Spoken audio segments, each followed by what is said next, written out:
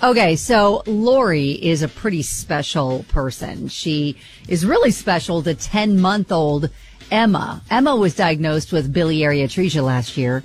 Doctors said she needed a liver transplant to survive.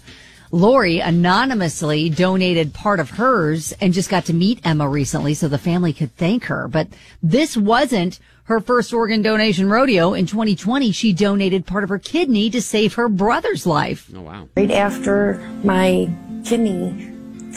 kidney transplant, I was actually still in the hospital. And I told my brother, Russ, I said, I think I'm going to donate my liver next. We're just so thankful that we're able to meet her while we're here, while she's here, and that both Emma and Lori are recovering so well. Wow. Isn't that incredible? Mm-hmm. I mean, it's hard enough to donate like one organ, but then to do it twice is pretty incredible. And again, you can see their story at WDJX.com.